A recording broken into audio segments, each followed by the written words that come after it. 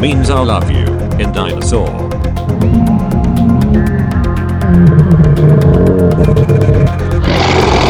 No means I love you in dinosaur. Welcome back to Mindwave.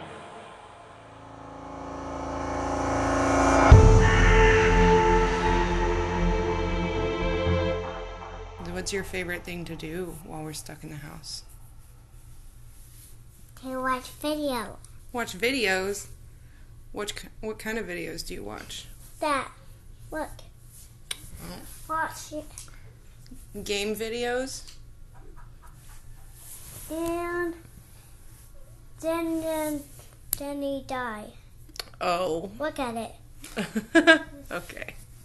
He got blood all over him. Oh. You've been watching it a lot? Yeah. I was finding it. You were finding it? Yeah. That was my favorite video. Favorite video? Yeah. Your favorite videos are game videos of other people playing games? You don't like playing the games yourself? No. No. Okay. Welcome to Space Radio, the only radio in space.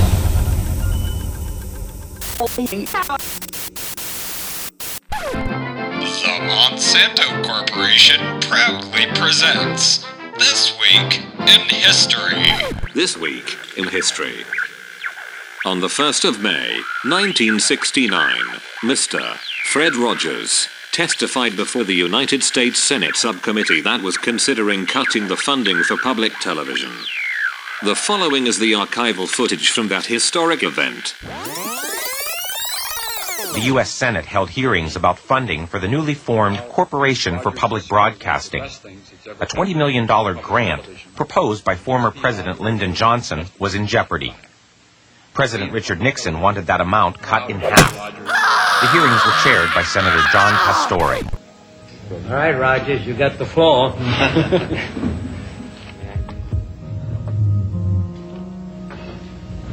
Senator Pastore, this is a philosophical statement and would take about 10 minutes to read, so I'll not do that. One of the first things that a child learns in a healthy family is trust. And I trust what you have said, that you will read this. It's very important to me. I care deeply about children.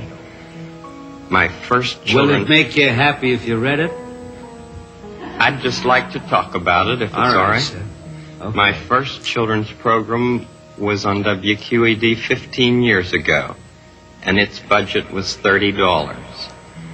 Now, with the help of the Sears Roebuck Foundation and National Educational Television, as well as all of the affiliated stations, each station pays to show our program. It's a unique kind of funding in educational television. With this help, now our program has a budget of $6,000. It may sound like quite a difference, but $6,000 pays for less than 2 minutes of cartoons, 2 minutes of animated, what I sometimes say, bombardment. I'm very much concerned, as I know you are, about what's being delivered to our children in this country, and I've worked in the field of child development for 6 years now, trying to understand the inner needs of children. We deal with such things as the inner drama of childhood. We don't have to bop somebody over the head to make drama on the screen. We deal with such things as getting a haircut, or the feelings about brothers and sisters, and the kind of anger that arises in simple family situations. And we speak to it constructively. How long a program is it? It's a half hour every day. most channels schedule it in the noontime as well as in the evening. WETA here has scheduled it in the late afternoon. Could we get a copy of this so that we can see it? Maybe not today, but I'd like to see the program. I'd like very much for you I'd like to see the program itself, or any one of them, you see? We made 100 programs for EEN, the Eastern Educational Network, and then when the money ran out, people in Boston and Pittsburgh and Chicago all came to the fore and said, we've got to have more of this neighborhood expression of care. And this is what I give. I give an expression of care every day to each child to help him realize that he is unique. I end the program by saying, you've made this day a special day by just your being you. There's no person in the whole world like you, and I like you just the way you are. And I feel that if we in public television can only make it clear that feelings are mentionable and manageable, we will have done a great service for mental health. I think that it's much more dramatic that two men could be working out their feelings of anger. Much more dramatic than showing something of gunfire. I'm constantly concerned about what our children are seeing. And for 15 years I have tried in this country and Canada to present what I feel is a meaningful expression of care. Do you narrate it? I'm the host, yes.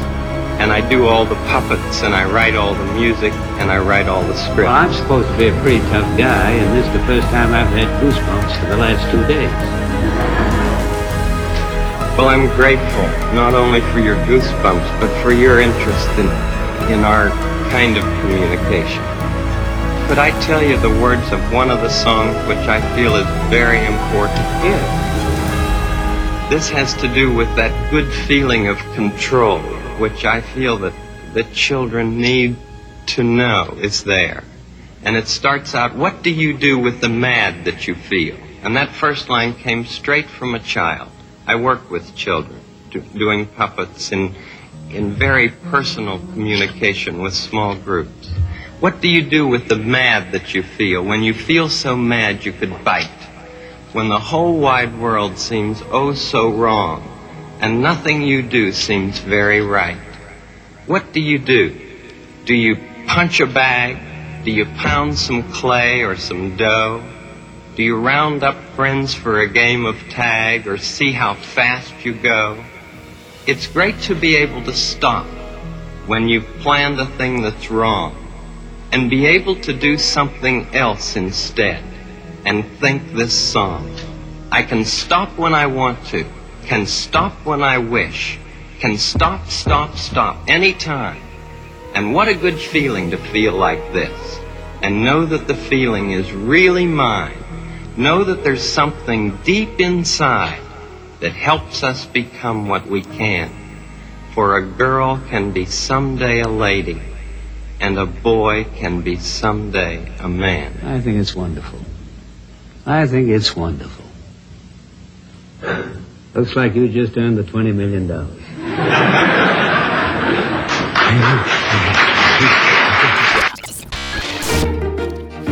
An excerpt from The Secret Garden by Frances Hodgson Burnett. Chapter 5. The Cry in the Corridor.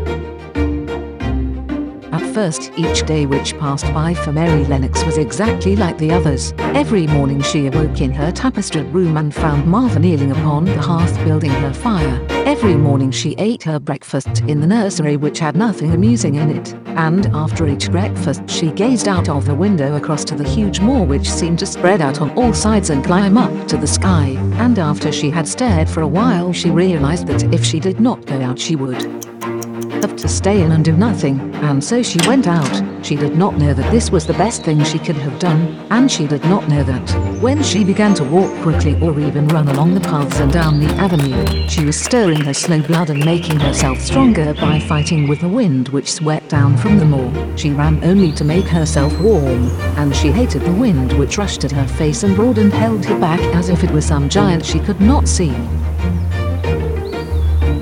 But the big breaths of rough fresh air blown over the heather filled her lungs with something which was good for her whole thin body and whipped some red color into her cheeks and brightened her dull eyes when she did not know anything about it.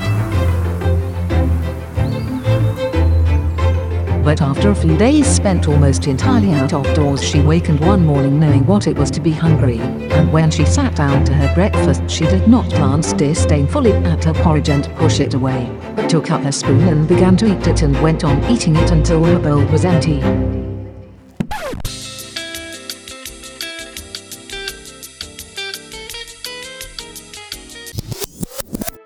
An excerpt from The Velveteen Rabbit, or How Toys Become Real, by Marjorie Williams.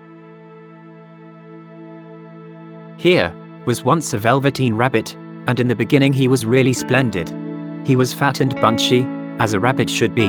His coat was spotted brown and white. He had real thread whiskers, and his ears were lined with pink sateen. On Christmas morning, when he sat wedged in the top of the boy's stocking, with a sprig of holly between his paws, the effect was charming. There were other things in the stocking, nuts and oranges and a toy engine, and chocolate almonds and a clockwork mouse, but the rabbit was quite the best of all. For at least 2 hours the boy loved him, and then aunts and uncles came to dinner, and there was a great rustling of tissue paper and unwrapping of parcels. And in the excitement of looking at all the new presents, the Velveteen Rabbit was forgotten. For a long time he lived in the toy cupboard or on the nursery floor, and no one thought very much about him. He was naturally shy, and being only made of velveteen, some of the more expensive toys quite snubbed him. The mechanical toys were very superior, and looked down upon everyone else. They were full of modern ideas, and pretended they were real. The model boat, who had lived through 2 seasons and lost most of his paint, caught the tone from them and never missed an opportunity of referring to his rigging in technical terms. The rabbit could not claim to be a model of anything, for he didn't know that real rabbits existed. He thought they were all stuffed with sawdust like himself, and he understood that sawdust was quite out of date and should never be mentioned in modern circles. Even Timothy, the jointed wooden lion, who was made by the disabled soldiers, and should have had broader views, put on airs and pretended he was connected with government. Between them all the poor little rabbit was made to feel himself very insignificant and commonplace, and the only person who was kind to him at all was the Skin Horse. The Skin Horse tells his story. The Skin Horse had lived longer in the nursery than any of the others. He was so old that his brown coat was bald in patches and showed the seams underneath, and most of the hairs in his tail had been pulled out to string bead necklaces. He was wise, for he had seen a long succession of mechanical toys arrive to boast and swagger, and by break their mainsprings and pass away, and he knew that they were only toys, and would never turn into anything else. For nursery magic is very strange and wonderful, and only those playthings that are old and wise and experienced like the Skin Horse understand all about it. What is real? Asked the rabbit one day, when they were lying side by side near the nursery fender, before Nana came to tidy the room. Does it mean having things that buzz inside you and a stick-out handle? Real isn't how you were made, said the Skin Horse. It's a thing that happens to you. When a child loves you for a long time, not just to play with, but really loves you, then you become real. Does it hurt? Asked the rabbit. Sometimes, said the Skin Horse, for he was always truthful. When you are real you don't mind being hurt. Does it happen all at once, like being wound up? He asked, or bit by bit. It doesn't happen all at once, said the Skin Horse. You become. It takes a long time. That's why it doesn't happen often to people who break easily, or have sharp edges, or who have to be carefully kept. Generally, by the time you are real, most of your hair has been loved off, and your eyes drop out and you get loose in the joints and very shabby. But these things don't matter at all, because once you are real you can't be ugly, except to people who don't understand. Except to people who don't understand.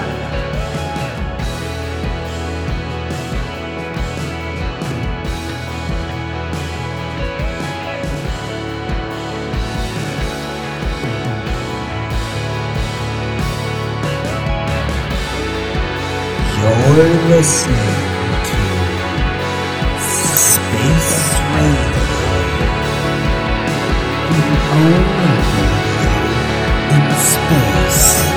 But these things don't matter at all, because once you are in, you can't be ugly, except to people who don't understand. Except to people who don't understand. Now it's time for all good men.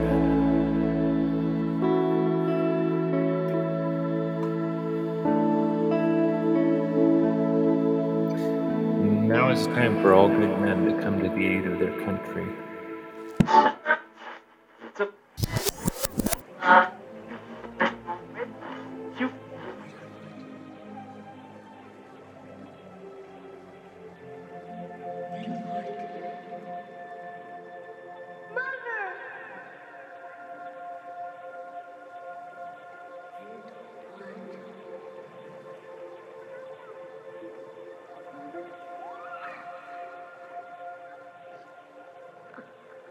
Try to do what you told me, but it's just too hard. I'll never find the great balance. Mother! Mother! Don't go, Mother! Don't go!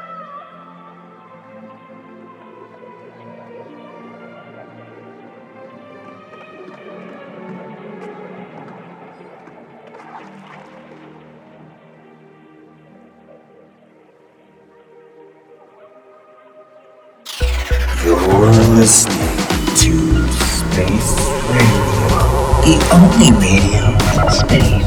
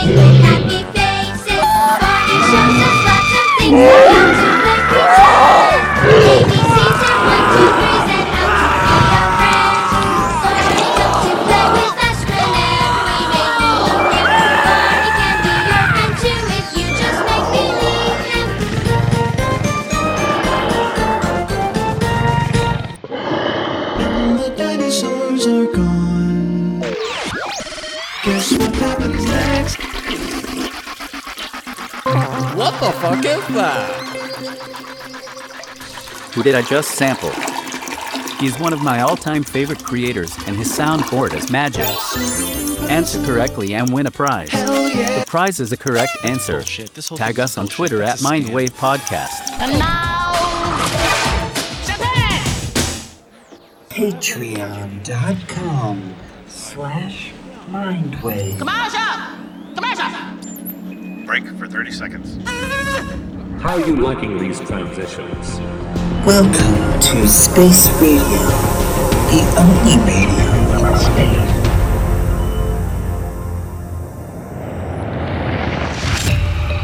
Introducing a revolutionary invention with the power to change the world.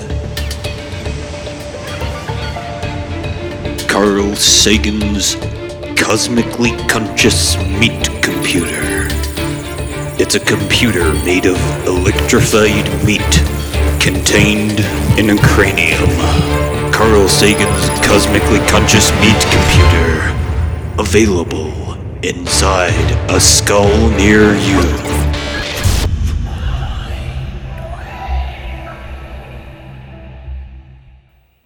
Is this fun yet? Fuck. I don't think so. Right here? I don't think so. Then where? I'm going DZ at Discovery Zone, where I can cut loose and be on my own. DZ is made just for me, a place where I can really cut loose. It's all here. Jump and tumble here? I don't think so. I'm going DZ, where kids wanna be. 42! Wait, and how old are you? How old are you? How old are you? 6 3/4. Okay.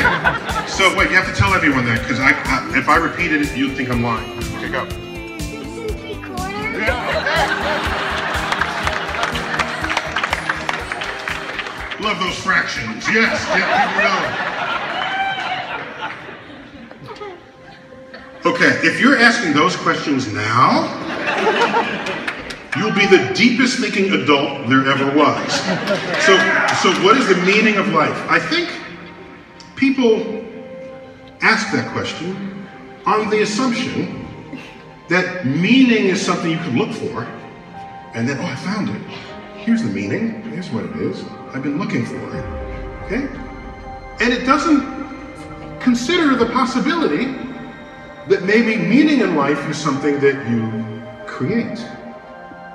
You manufacture for yourself and for others. And so when I think of meaning in life, I ask, have I learned something today that I didn't know yesterday? Bringing me a little closer to knowing all that can be known in the universe. Just a little closer. However far away all the knowledge sits, I'm a little closer. If I live a day and I don't know a little more that day than the day before, I think I wasted that day. So the people who at the end of the school year say, this summer I don't have to think anymore. I'm thinking, what is, like, what? What? To learn is to become closer to nature. And to learn how things work gives you power to influence events. Gives you power to help people who may need it. Power to help yourselves, to shape a trajectory. So when I think of what is the meaning of life, to me that's not an eternal, unanswerable question. To me, that is in arm's reach of me every day. And so for you, at age 6 3/4, may I suggest that for you, you should explore nature as much as you possibly can. And occasionally that means getting your clothes dirty because you might want to jump into puddles and your parents don't want you to do that. You tell them that I gave you permission to jump into puddles. You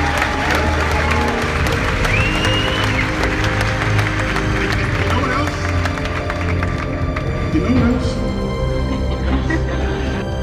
You're still a kid, and part of being a kid is exploring the world around you, and all the way the laws of nature influence that. So take different pots of pans and hit them with a spoon, and they'll all sound different. They'll sound different with different spoons. Some pans are aluminum, some are steel, some are copper. They'll sound different, and it's kind of a fun experiment. And most parents will say, don't do that, you're getting them dirty. Stop doing that, you're making too much noise. You tell them, then why did you have me in the first place?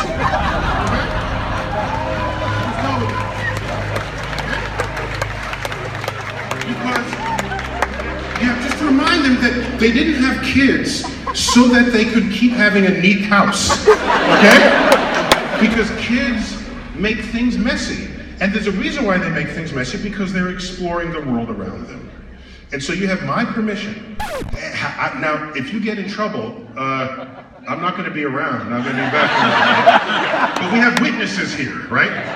Okay, so... And now, an excerpt from The Holiday Mouse, a performance by the Stargazer Virtual Community Theatre. The magical 2020 apocalyptic Christmas acid trip of the imagination you never asked for, but absolutely deserve. Listen for free at studiostargazer.org/theatre. And a very special thanks to Katrina Stone, whose song we added a bunch of drunken stones singing mice for no reason other than joy. We don't want to grow up either. We're too young to talk about forever, talk about the weather, to know any better. I just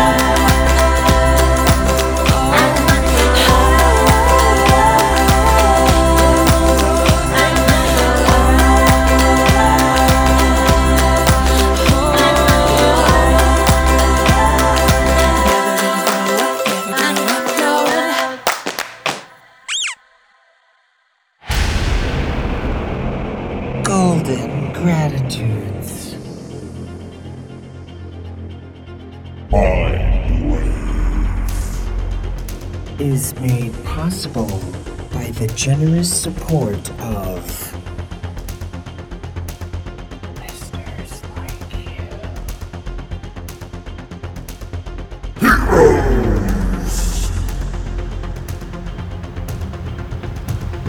Heroes assemble.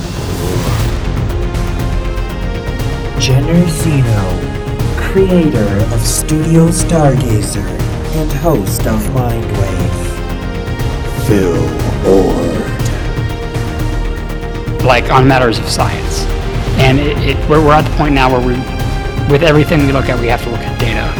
And I think that's just part of how civilization is going forward. And because right now people will believe whatever they want to believe with no real data backing it up. Fred Eater. You know, we're supposed to have gotten rid of slavery back in the 1860s. And while I suppose it's true that, yes, we don't tie people to stakes and whip them, at least not legally anymore, we have wage slavery. And by that I mean, you're going to go to work. And if you don't go to work and you don't find a way to earn some money, you're going to be homeless, you're going to be hungry, you're going to be freezing outside, you're not going to get the medical care you need. So you can do what we tell you. What is your hard truth? Jesse Rogers. We are all like players of a game of Tetris that speeds up and speeds up, and you don't know exactly how it will end, but it will end. So the question is, what will you do with the time that you're given? How will you see yourself and all the other players? Humanity First recognizes that our species' greatest strength is our ability to cooperate as well as compete. I mean, that's sort of your job, right? Ron Russell. Noticing where things arise from and depart to. Christy Patterson. This is honestly what we all should be doing. Julie Elkins. It's all right. It's all right. Scott Sentence. It's the human right to exist, and that's just, if murder is wrong, then so is a lack of basic income.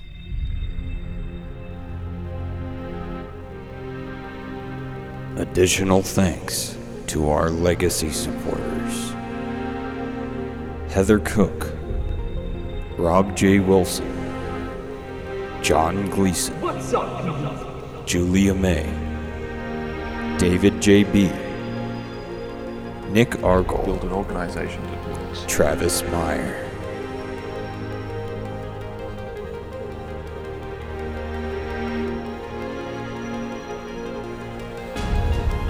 A very special thanks to the Stargazers: Corey Wilcox, David Russell, Charlene Russell, Greg and Teresa Zinn. Teresa's going, really? Yes. Mindwave is produced by Studio Stargazer. Basically just me and Fred. Leave us a rating and review on Apple Podcasts or wherever you listen. Share this show with a friend. Share that shit. Call in and share your voice. 602-456-2253. And if I didn't say studiostargazer.org enough times in this episode, Studio Stargazer.org